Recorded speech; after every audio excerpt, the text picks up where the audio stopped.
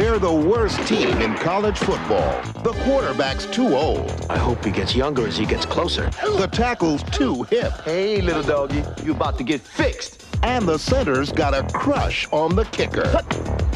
But if you can win with your mouth, the Armadillos will be national champs. I've been waiting for you. You should be waiting for the guy to cut your hair. Necessary Roughness. Rated PG-13. You like it a juice?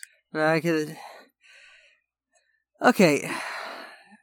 George, I know you're a big Taylor Swift fan. And okay.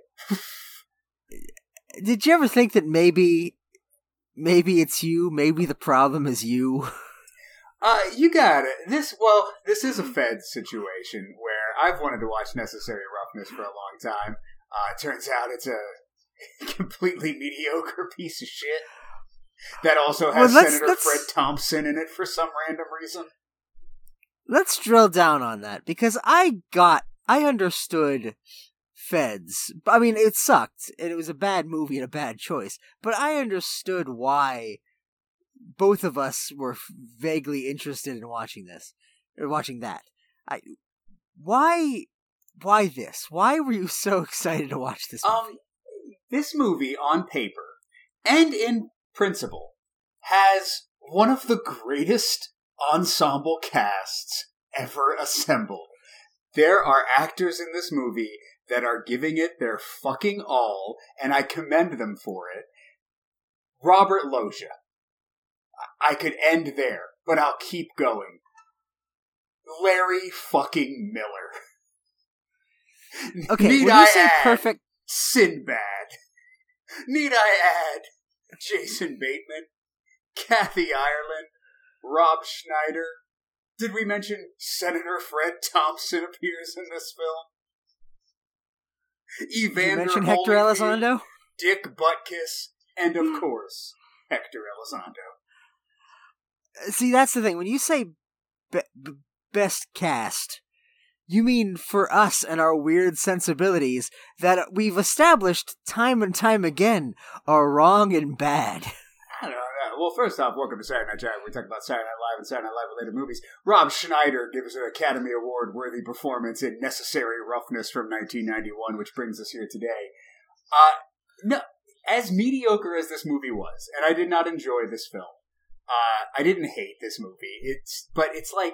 It's a sports underdog comedy, which is usually something I fucking love. And this has a premise that right away I was on board. College football scandal leaves all the players expelled. They have to fire all of the coaches. And then Hector Elizondo, who has made his football career on being the most honest and integral person who's ever played the sport, is hired to rebuild this college football team. With, just a bunch of fucking randos, misfits and oddballs. That's a fucking movie that I want to watch. But this movie is so mediocre. Like, it's not, funny like Major League.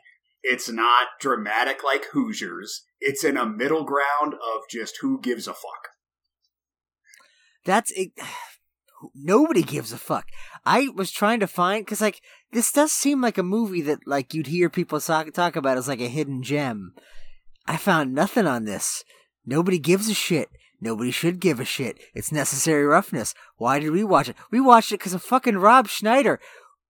Did we learn nothing from Surf Ninjas?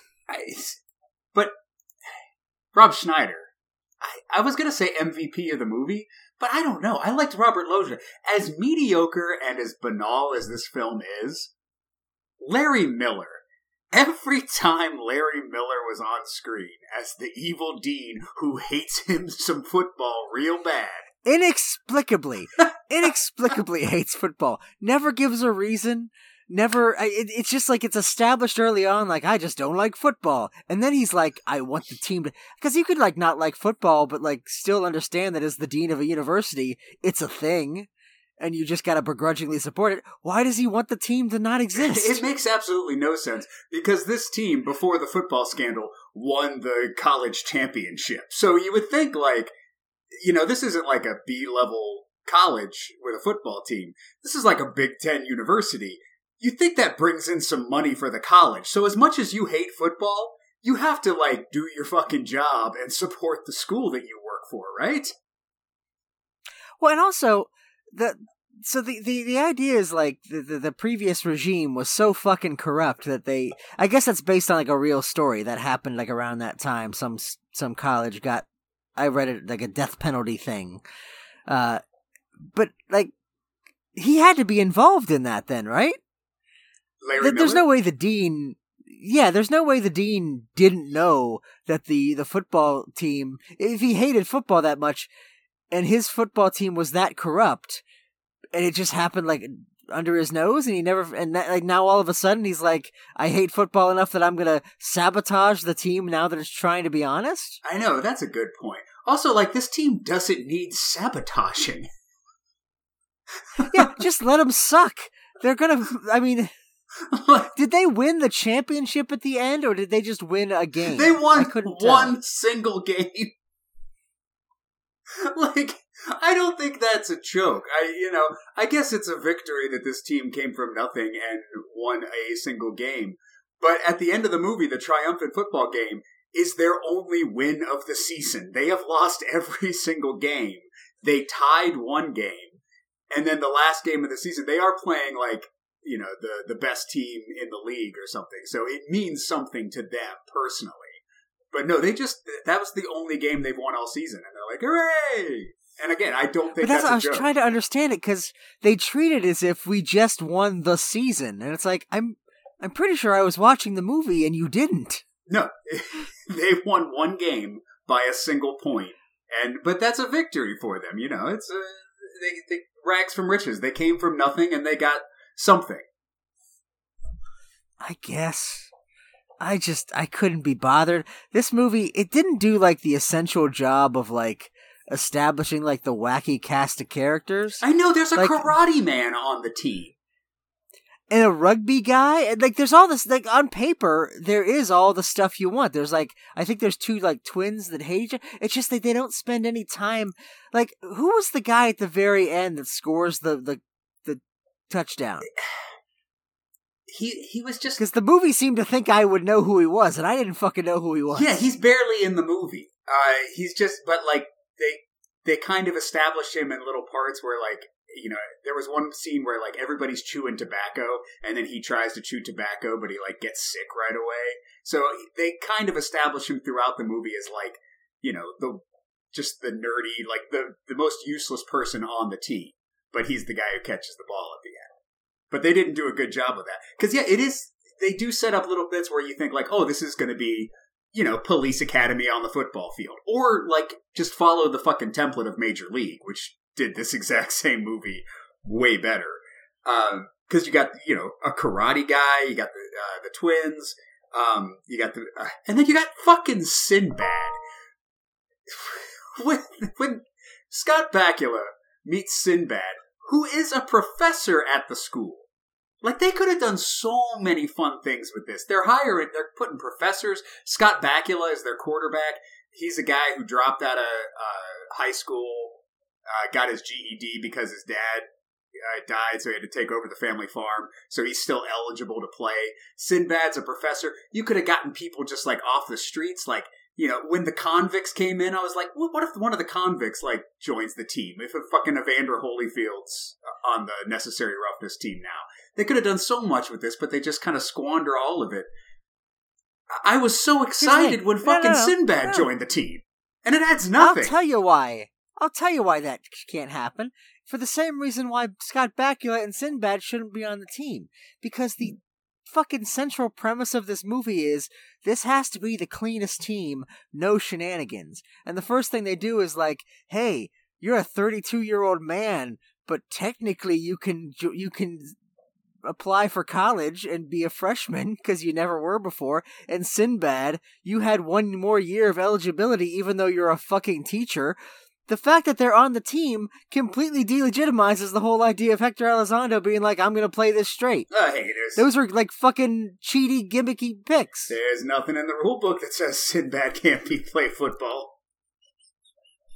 But it's the spirit of you think that Hector Elizondo's character would be like, maybe it's not against the rules, but it's against the spirit of what we're trying to do. The whole thing was, we're going to field a team from legitimate students.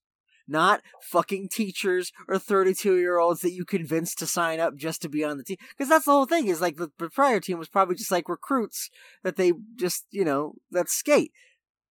They're just doing the same fucking thing with Scott Bakula and Sinbad. I know. And they have, at the very beginning of the movie, there's like not a training montage, but it's like, Hector Elizondo is getting the team together, and it's just school-wide tryout. So they have, just a bunch of like nerdy guys trying out for football. It was right there for you. Just this underdog sports comedy is just so easy to make. There's so many templates out there. You could just fucking Mad Libs any other sports comedy, and I would watch it. I would love it. Oh, you know what? That just occurs to me. Was the guy at the end the guy who was like the last guy from the prior team? Oh, yeah. They did establish that at the very beginning of the movie. Okay, now I remember that. This movie was so boring and mediocre that I forgot that they did set up that character. Yeah, well, and then like when Jason Bateman is introduced, it's like, I have a theory that maybe Jason Bateman had like a scheduling conflict and he missed like the first half of the movie. Because about 30 minutes in, they just zoom in on Jason Bateman's face in the locker room, and he's like, "Hey guys, let's win some games." And I'm like, wait, fucking Jason Bateman's in this? Well, because they referenced Jason Bateman, I think before you saw him. They're talking about somebody whose father has his name over all the buildings, like he's like a rich kid. And I thought they were talking about the guy. Remember, there's like a guy with glasses who's like, I think like the backup quarterback who like freaks out and like, pees his pants anytime they bring him in. Yeah. I thought that was the guy they were referring to, but then it was Jason Bateman, who I don't remember them actually introducing him. He's just sort of like suddenly there, and I guess he was that guy. Yeah, no, that's very sloppy introduction to a character, because they don't show Jason Bateman, and then when they do show him, it's like, I'm supposed to make the connection that that's the guy you were talking about 8 scenes previously? I didn't make the connection until the scene where they're at the country club or whatever, and oh, that's his dad. And that adds to absolutely nothing either. Like, there's so much shit that adds to nothing. Like I said, Sinbad joins the team, and you're like, oh, I can't wait for some Sinbad shenanigans. There's no Sinbad shenanigans. He just tackles guys on the football field, and not in a funny way. Like, you would think he could do it in a funny way. Jason Bateman's dad is rich. That adds to absolutely nothing. Kathy Ireland joins the team. She kicks one fucking field goal the whole film. Like, they have a little whole thing of like, oh, there's going to be a woman on the team. Ooh, catcalls, whistles. But they barely do that in the film, except for the one locker room scene, which included the brief nudity that HBO Max promised me. Oh, wait, was Kathy Ireland naked in this? I know she was in the shower in the one scene, but maybe my version didn't. No, I didn't see brief nudity. No, you saw a butt. Not Kathy Ireland's butt, some guy's butt. But I was trying to stream this movie, and it kept buffering, and then I found out it was on HBO Max, or now just Max. So I watched it there, and when I turned it on, it was like, necessary roughness, adult content, mild violence, brief nudity, and I'm like, oh my god, that's why I picked this movie. I'm like, Kathy Ireland's gonna get in the locker room, and we're gonna see some side boob and butt. But no, brief nudity is one man's ass. And for the record, I like all the archetypes, like even Kathy Ireland, like that's a character that on paper works. Like, oh, they don't have a kicker, and they hire a female soccer player as their kicker. But I make her something into anything, like because they try to have like a little romance with her and the big fat Hawaiian guy, but like it doesn't add nothing because nothing. Like they introduce elements and then like with Jason Bateman, oh, all of a sudden he's been cheating and they need to have him study, and then he just studies and passes the test like in the next scene. Same with Kathy Ireland. We need a kicker. She kicks good. Oh, maybe maybe the guy has a crush on her. The next scene, they're dancing, and then nothing is built or developed in any way. It's just sort of thrown at you. No, yeah, problem introduced and then problem immediately solved. Hector Elizondo has a heart attack and now Robert Loggia has to coach the team solo. Oh, don't worry. Hector Elizondo just had to take a big fart. And he's all Scott better Bakula, met a lady his own age, but she's a teacher, and she thinks he's a teacher too. When's she gonna find out that he's really a student? Let's milk that for some drama. Nope, next scene. Yeah. Literally the next fucking scene. Next scene, and he's like, oh yeah, sorry. And she's like, oh, okay, that's all right. and she's fine with it. And then 2 scenes later, it's like he just randomly shows up at her door because he needs medical attention, and instead of going to the hospital, he went to that lady's house. Can you patch up my head? It's like, I got a pretty nasty head wound. Can you help me, journalism teacher? We need to fucking front load this fucking romance, which I never bought at all. But yeah, so let's just have, and then I don't know. It feels like the only thing that had any kind of merit as a story arc was Larry Miller, that had enough beats to justify itself as a thing sustained through the entire film. Like I said, as I was watching this movie, I'm just like, is Larry Miller the greatest actor who has ever fucking lived? Because, yeah, his whole storyline as the evil dean trying to usurp him, it's not in there enough. But every time he showed up, I'm like, I'm loving this movie now. And the same thing happened with Carrot Top and Chairman of the Board. I'm watching a terrible Carrot Top comedy. Larry Miller shows up, I'm like, A+. We got to go through Larry Miller's filmography and figure out how many evil deans he's played. Because it was this. I mean, he wasn't a dean in Chairman of the Board, but basically the same. But I think the Nutty Professor movies, he was an evil dean. Pretty sure he's an evil dean in the Nutty Professors. I just feel like you need this it's almost like a mafia subplot kind of thing where it's just you need a character who is just inexplicably an antagonist. You don't need to explain it.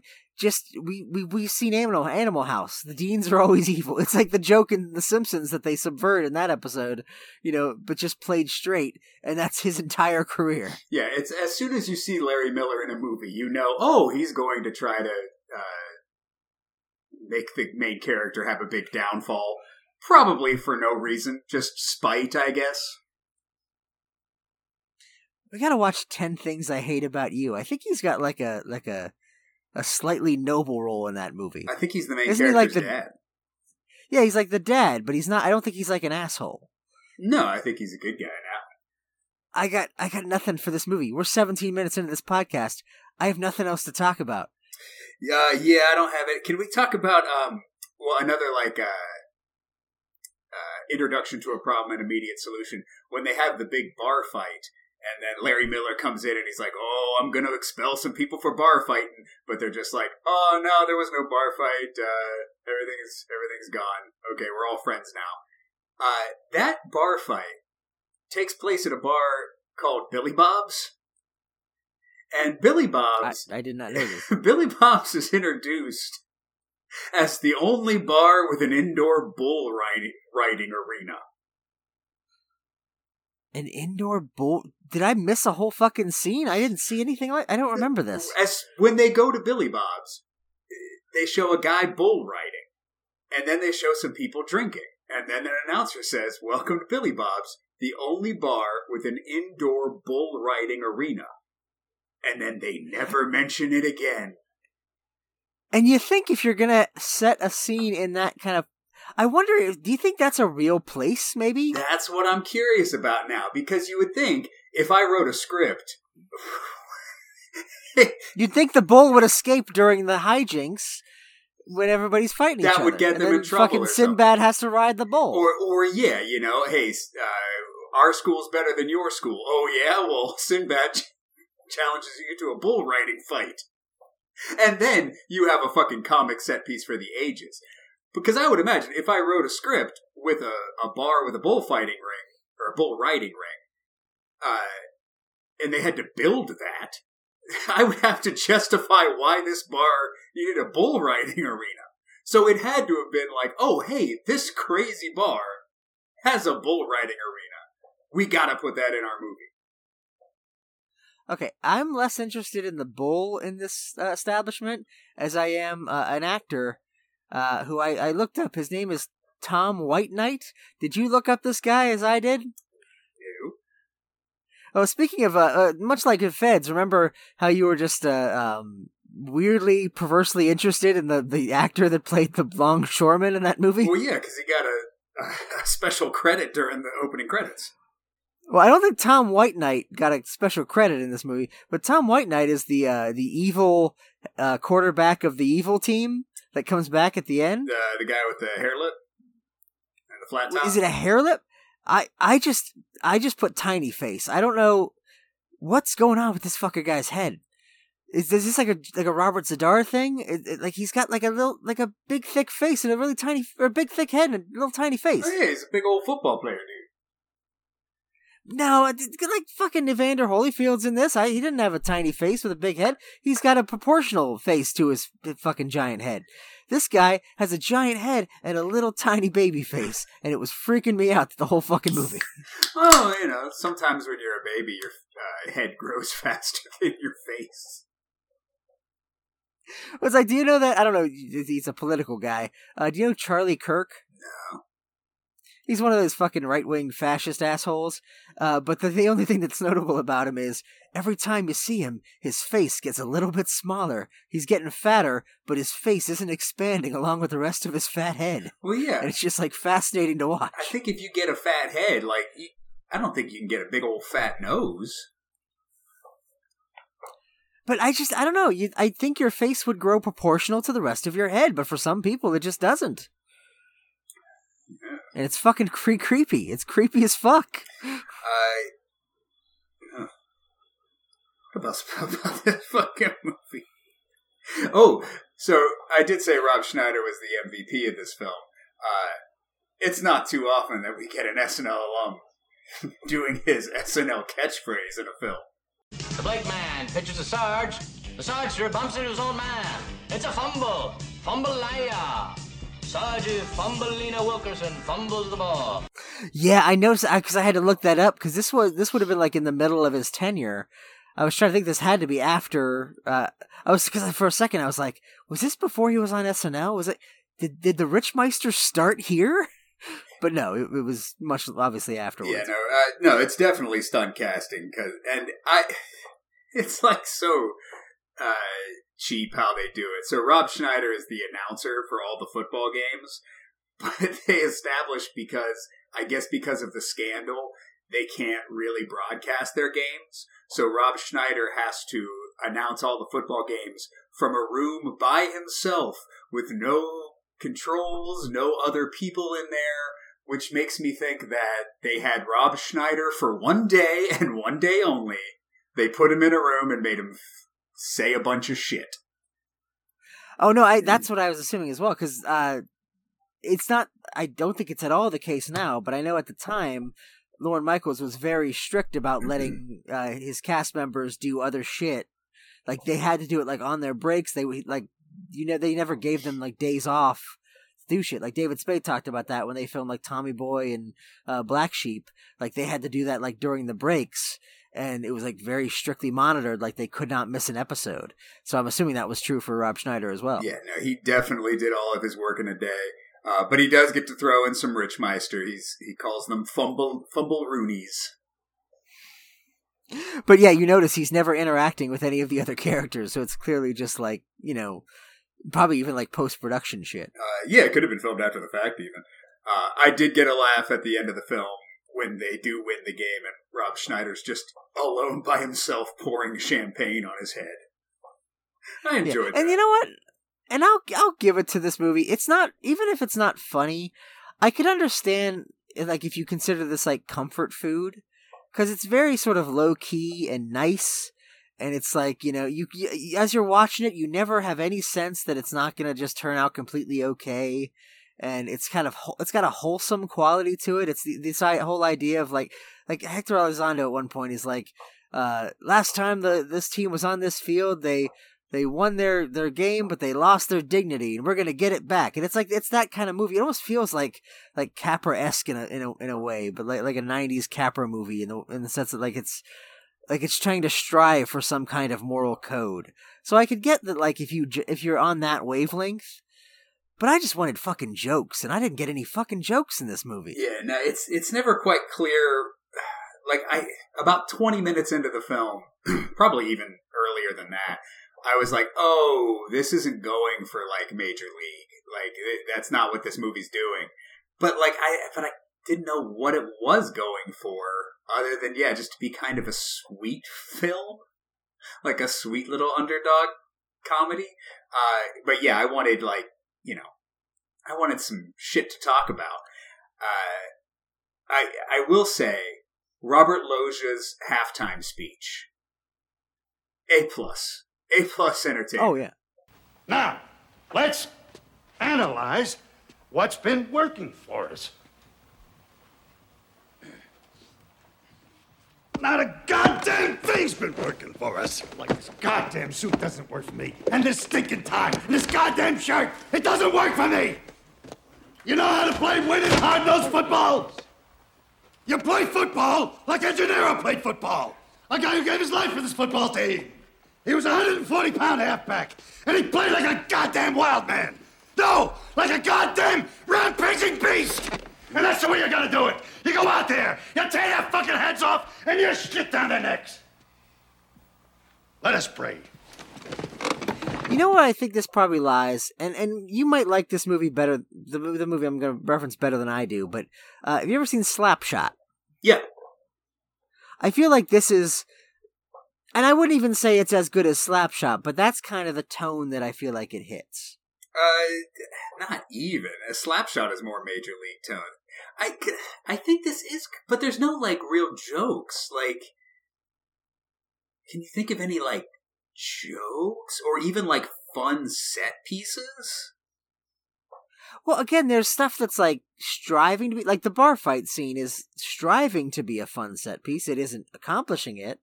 But, like, that's the kind of thing you would do in a movie like this. That's, like, a lot of stuff in this movie is, like, the kind of stuff you would do in a movie like this.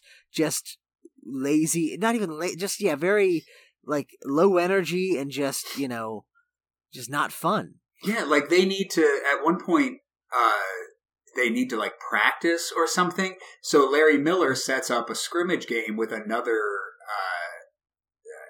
state thing or something, he says. But it's the state penitentiary. So a prison bus shows up, and you get, like, Evander Holyfield and Too Tall Jones and Dick Butkus and some old football players come out, and they're convicts. And I'm like, oh, well, this might be fun. We'll see, like, prisoners playing football with our plucky underdogs. But they don't even show the fucking game. They just show the beginning and the ending of it. They're just like, hey, we're prisoners and we're tough. And then, like, one tackle, and then they're like, oh, yeah, we kicked the shit out of them.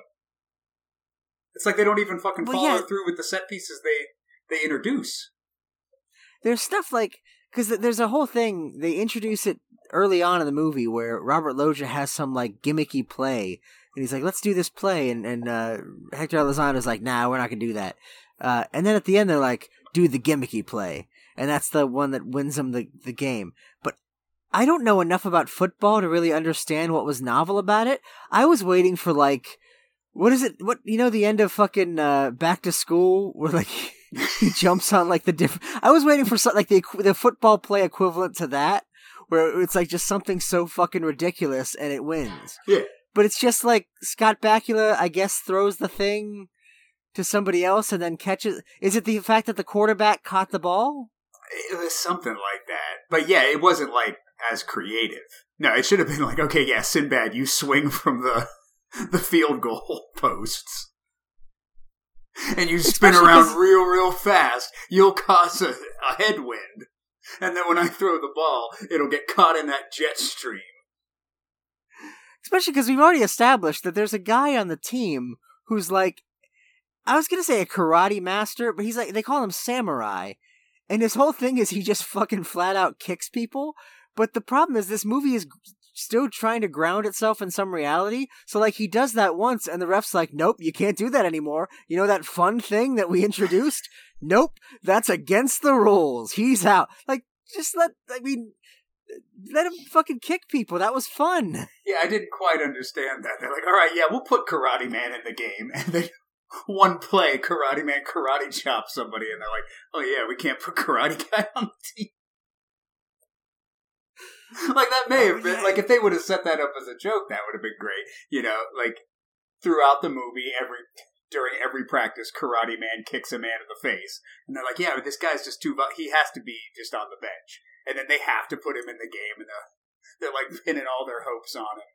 But then he kicks a guy in the face. And they're like, yeah, no, we probably shouldn't have put him in the game. Well, yeah, it's just that it's the wackiness that is sorely missing from this. Like the guy that he can't catch the ball. I guess he's probably going to catch the ball at the end. And that's it. That's all you get. Like, but you could, I'm thinking, I'm going back to a movie that I can't remember. I think we liked it, right? Was it The Replacements? No, or The Comebacks. What was the David Koechner? The Comebacks. The Comebacks. This movie needed to be that, and it wasn't that. Yeah. Nah, I don't think I got anything else. Oh, wait. The last shot of the film. Larry Miller's about to get assassinated by the mascot. Yeah. Well, first, we got to set it up because throughout the whole thing, Larry Miller, who's also desperately trying to fuck Scott Bakula's teacher love interest because he sees her as a kindred spirit. I think he thinks that they both hate football equally. Yeah, and that was fun.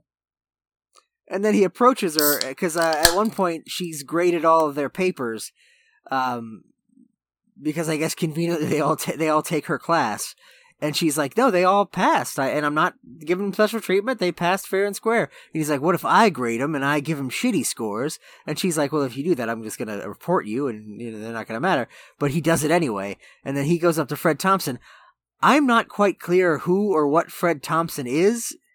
He's relative to, because if he's the dean, if Larry Miller's the dean, what is Fred Thompson? I don't know. Maybe he's the president? Because Fred Thompson ultimately fires Larry Miller. He has the authority to fire him.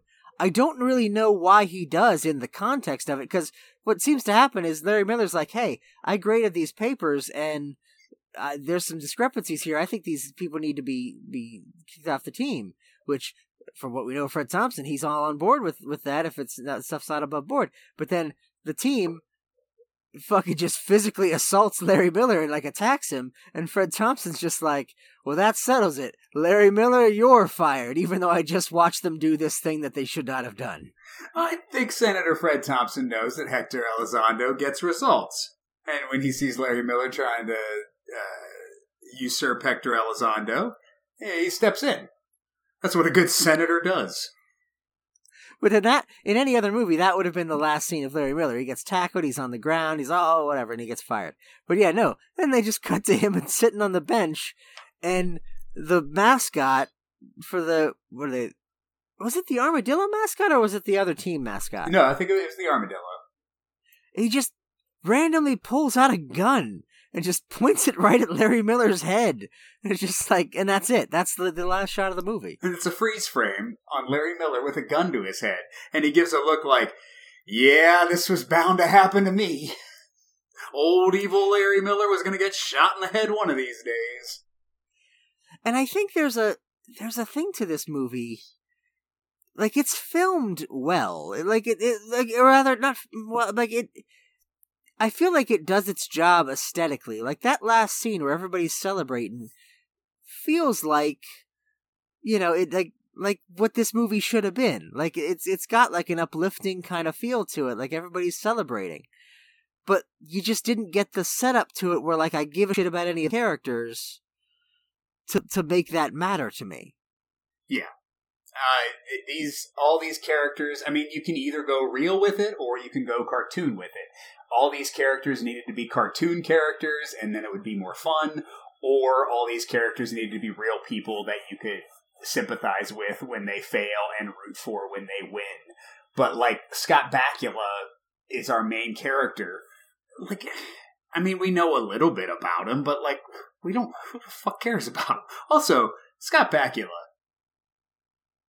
one of the most boring lead performances I've ever seen in a film. Here's the thing about Scott Bakula. I'm a Scott Bakula fan. I'm a big Quantum Leap fan. I'm a Star Trek fan who happens to think that Enterprise is an underrated show that a lot of Star Trek fans give short shrift to. But yeah, he's not like hilariously funny. He's charming. He's affable, which makes him good for that kind of leading man role in a TV show. But this movie, you need like a Chevy Chase. You need somebody, or well, a Chevy Chase in in Caddyshack. You know, like when he was good. Or a Bill Murray. You need somebody, or I guess a fucking Bill Murray's brother from that fucking movie that you love. If this was a Joel Murray vehicle, you need somebody like that. You need like a Joel McHale. Scott Bakula is just a straight man. He's just, he's perfectly fine, and he works in any movie. You can slot him, I think, anywhere, and he'd be charming enough, but he's not funny. Yeah, and he's just kind of a lump of nothing. He's just kind of walking through this movie. But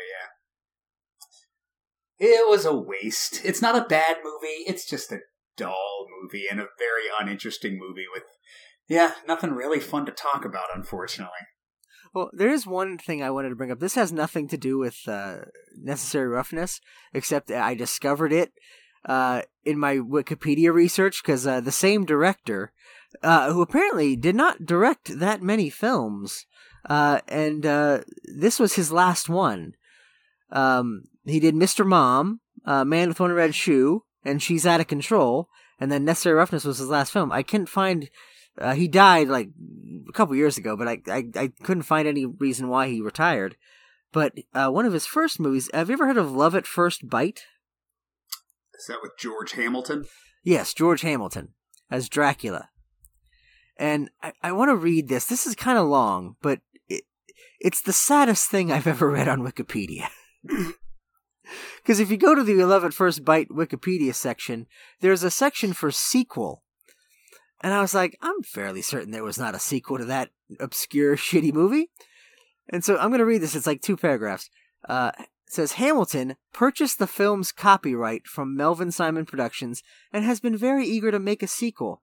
In 2008, he stated, quote, "It's terrific. It's all about old world school of Dracula in the Bela Lugosi 1940s up against the Twilight felons with humor.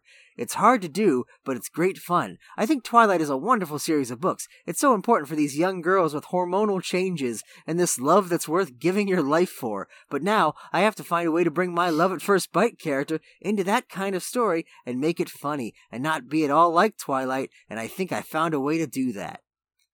It goes on. He later elaborated about the plot. His, parentheses, my character's son, is a sort of perennial student in California, and he doesn't want to acknowledge his father, Dracula, at all, and he's getting married into a family of televangelists. Parenthetical, laughs. George Hamilton laughed at himself at that thing.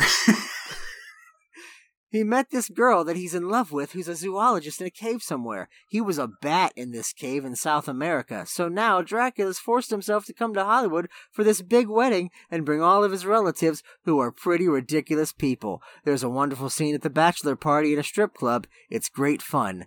The next note, to date, a sequel has not gone into production. Wait. Who is interviewing him? I have no idea. It just says it was an interview in 2008. To? Somebody who got his actual, not just the words that he said, but his exhortations as well. Just a random guy on the street. Howdy, Mr. Hamilton. How you doing? Well, I just finished writing a wonderful screenplay. It's a sequel to Love at First Bite. Let me tell you the entire plot in detail. Are you writing this down? Was this just his one passion? Like it was his favorite role? Like, has he been holding on to this Love at First Bite sequel script for years to this movie nobody gives a shit about?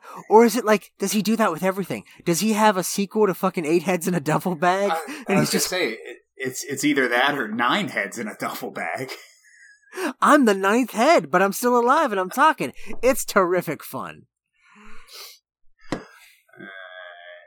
Anything else? Larry Miller, Robert Loggia, Senator Fred Thompson. Sinbad. A Cast for the Ages. Man, Kathy that was... Ireland. I think we talked about everybody of note. I know. Tiny it's Face. A shame. Yeah, Tiny. It's a shame, man. Sinbad and Kathy. You're telling me there's a movie with Sinbad and Kathy Ireland, and that movie sucks? Look, I'll give you Kathy Ireland because she's pretty, and I'm always going to go for pretty Kathy Ireland in a movie. But she's a great actress. You got to give her that. Meryl Streep ain't got shit on Kathy Ireland's line deliveries. I feel like she hadn't quite come into her own until Mom and Dad Saved the World. But she's animated to the max in that one. But I mean, she's fine in this. She's, for what the movie demands of her. Yeah, they do absolutely nothing with her character, so it doesn't matter. But what I watch, I just want to say that I'm sick of even like paying half-assed lip service to yes-anding the idea that Sinbad is good. Sinbad is good. I know you love the poster to House Guest, but Sinbad sucks. House Guest. I know you do, because you're dumb. You also wanted to watch Necessary Roughness. That is true. Jingle All the Way, I liked Sinbad in. He wasn't terrible in that. I always like Sinbad. I can't think of a time when I can't think of a time when I've seen Sinbad and gone, nah, not for me. No, I'm always in a good mood when I see Sinbad. He seems like he's a perfectly nice dude. He seems like he's on board with anything, He seems like he's having fun. And I'm not going to say he's like as bad as Carrot Top. And Carrot Top seems like a nice dude if you see him in interviews. And I've never seen his live show. Maybe he's funnier, live than he was in Chairman of the Board. I don't know. I'm willing to allow for that. But I'm just, I don't know, man.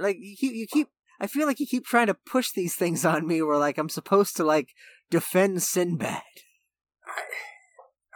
In what world are you comparing Sinbad and Carrot Top? Notoriously shitty comedians. What? No. Is he notoriously shitty? When I was a kid, I had a Sinbad comedy special that I taped off a free preview of HBO that I watched a lot. And I liked that. It's not like I'm fucking following Sinbad on tour. I've really only seen him in 6 or 7 things. But I've enjoyed all those 6 or 7 things. I feel like you have a habit of that's it. It's like with Gallagher. Gallagher sucked too, but you watched him when you were 10, and I feel like it's the same with Sinbad. I was going to say, because you introduced me to Carlin, which is, I'm not saying is in that group, but I was just thinking of that because, I don't know, did you see the Carlin AI special? No. Oh, you didn't see that? Look that up on YouTube. It's called George Carlin, I'm Glad I'm Dead. Will Sasso and some other guy trained an AI on all of George Carlin's specials and then had them ran it through a George Carlin impersonating AI and just did they made a new George Carlin special. I don't know how I feel about that. Oh, it's morally speaking, it's horrible. They did a whole podcast where they respond to the reactions and people are telling them you fucking robbed the grave, you assholes. But it's interesting to actually listen to it because it doesn't sound exactly like George Carlin, but it's enough of his cadence and sounds like his sort of flow that it's reminiscent enough. But then it becomes self-aware of the fact that it's an AI. So it starts making jokes about the fact that it's not George Carlin and almost joking about how sacrilegious it is that it's stealing George Carlin. Because that's just what the AI came up with. Because I think George Carlin would have probably done that if that was the case. But anyway, I've been thinking about that because I saw it this week. But do you think they could do that with Sinbad or Gallagher? I don't think it would work. I was wondering, why are we even bothering with this? Why are we trying to get entertainment out of dead George Carlin when we have an alive Sinbad who could entertain us right now? And why isn't he doing more stuff? Because apparently he's got tax problems, as we found out in the Good Burger episode. You'd think he'd be showing up more, just to kind of make his money back. He probably tours. But what's he going to show up in? Necessary Roughness 2? Look, every fucking movie from the 80s or 90s has to... Fucking Good Burger, too! Every fucking movie has to have a sequel 20, 30 years later because all we have is nostalgia because our lives are shit without just the memories of bullshit. So yeah, Necessary Roughness 2. Kathy Ireland comes back and she's still showering. Good Burger was really his last movie. I'm looking on a bunch of direct-to-video shit. But before that, things were going great for Sinbad. First Kid, Jingle All the Way, House Guest, The Cherokee Kid. The Cherokee Kid's an interesting one, because I think that's, trying to be, a half-legitimate Western. It's not a full-on comedy, I don't think. No, it was, from 1995 to 1996. We were all in on Sinbad as a culture. And then we were like, oh no, we don't want any more of this. I'm pretty sure, I don't know about the Hawaiian guy, but most of the big names of this movie are still alive. If they wanted to do a Necessary Roughness 2, they could. Yeah, except, isn't Senator Fred Thompson dead? Oh yeah, I think he is dead, but fuck him.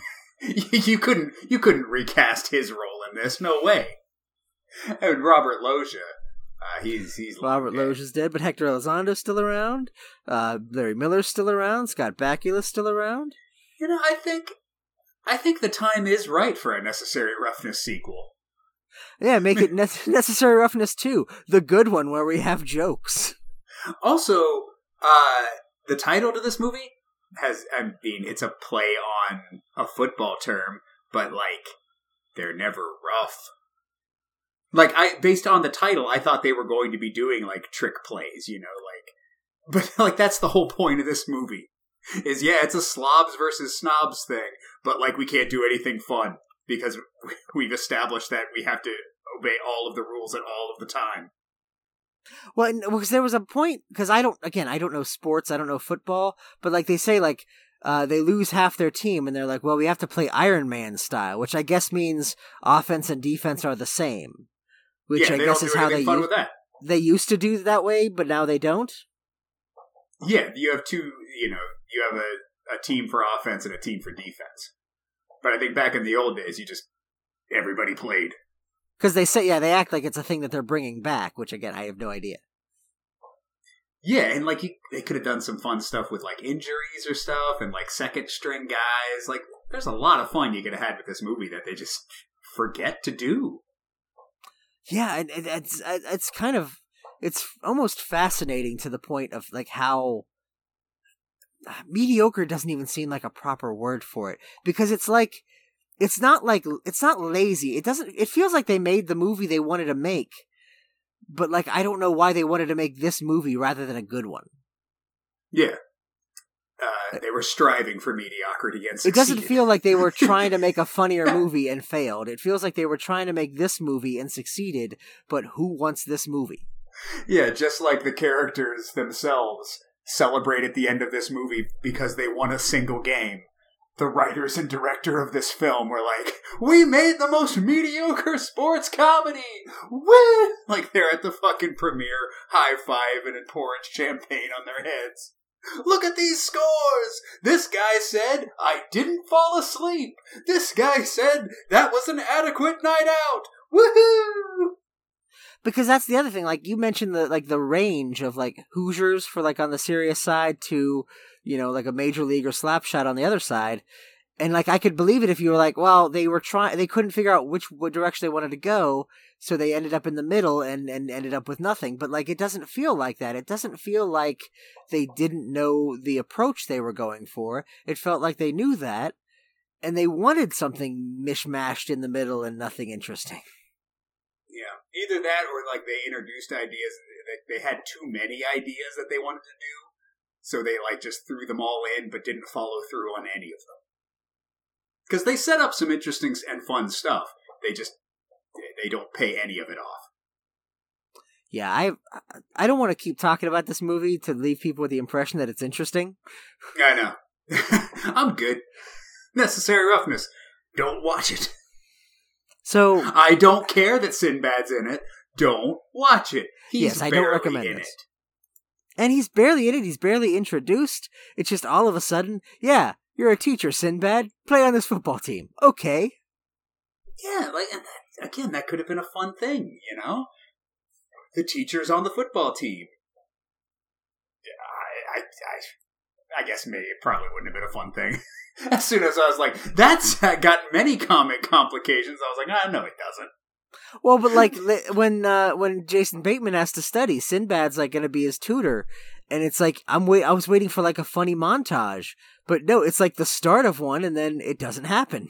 Yeah, that would have been fun. They got to keep their grades up, and Sinbad's on the team, so Sinbad's tutoring them, turning the X's and O's into... You give Sinbad the ball there. You just say, hey, Sinbad, here's a chalk and a chalkboard. Talk to the team. Sinbad will come up with something. There was, I will say, one good, solid Sinbad moment at the end when they're all celebrating, and he takes a moment to do a little dance with Jason Bateman. I did like that. It sounds like you don't even remember this moment. I don't even remember the moment. Okay, well then that settles it. I don't even remember the best thing Sinbad did in this film. Okay. All right. Yeah, I'm done with Necessary Roughness. What do you want to watch next week? I'm going to give you 3 options. And I think you're going to take one of them. The first option is we do Mango Part 2. The second option is we pull the trigger on Loquisha. See, but why do you want to watch Loquisha? Because I would be worried that that's another other sister situation where it's it's not going to be fun to talk about how racist and horrible it is. See, but the thing is, yes, it is sort of that, but the problem with the other sister is they actually took it somewhat seriously. Whether it succeeded or failed, it wasn't funny. This is trying to be a problematic comedy. For people who don't know, Loquisha is a movie about a white guy who, in order to succeed as a radio host, poses as a black woman. I think. I can't remember if it's more complicated than that. But it's basically American Fiction. But with but just the opposite. Yeah. And I've wanted to see it for years because the idea that you thought that was a good idea, not you, but whoever made that thought it was a good idea. Why are you blaming me? I want to see what we watch Loquisha and it says based on a story by George. Not even George Bailey, just George. You know just who you George. are. I wouldn't not gonna put my full name on it. So there's that. That's option number 2.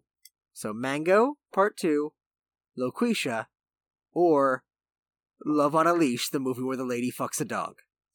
I don't want to watch that. I'll do Mango or Loquisha. Well, then, which is it going to be? Which would you prefer? I don't care. It's your pick. You watched Sinbad play football. You know what, then? Fuck you. Loquisha it is. You made your bet. I gave you an out with Mango, and you didn't take it. So now we're watching Loquisha. This is on you. I know it's my pick, whatever. This was your choice, and you chose Loquisha. All right. We'll watch Loquisha, I suppose. And then we'll take another 6-month break. Here's the thing. We took 3 months off, and then we came back and we were like, Mango, wasn't Mango much better than we anticipated? And now it's we watched Necessary Roughness, and we're like, can we just take another 3 months off? I have no energy to talk about anything. Does anybody care? Is anybody listening to this? Is anybody interested to hear our opinion on Necessary Roughness, or Loquisha for that matter? I'm sure there's someone out there. There's someone who is like, I was wondering what these guys thought about Necessary Roughness. And I was also wondering what they would think about Loquisha, just apropos of nothing. Well, I'm glad we're fulfilling this guy's wishes. Is he jerking off to us? Probably. Alright, no, that's it. That's all we're doing. Alright.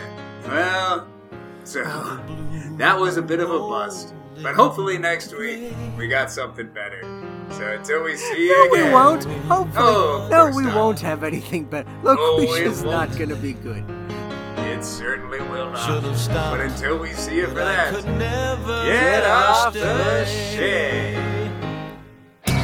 Somewhere in the night, Inside my dreams you burn so bright, and I'm with you there, and everything's alright. Somewhere in the night, before the darkness turns to light, let me love you there, somewhere in the night.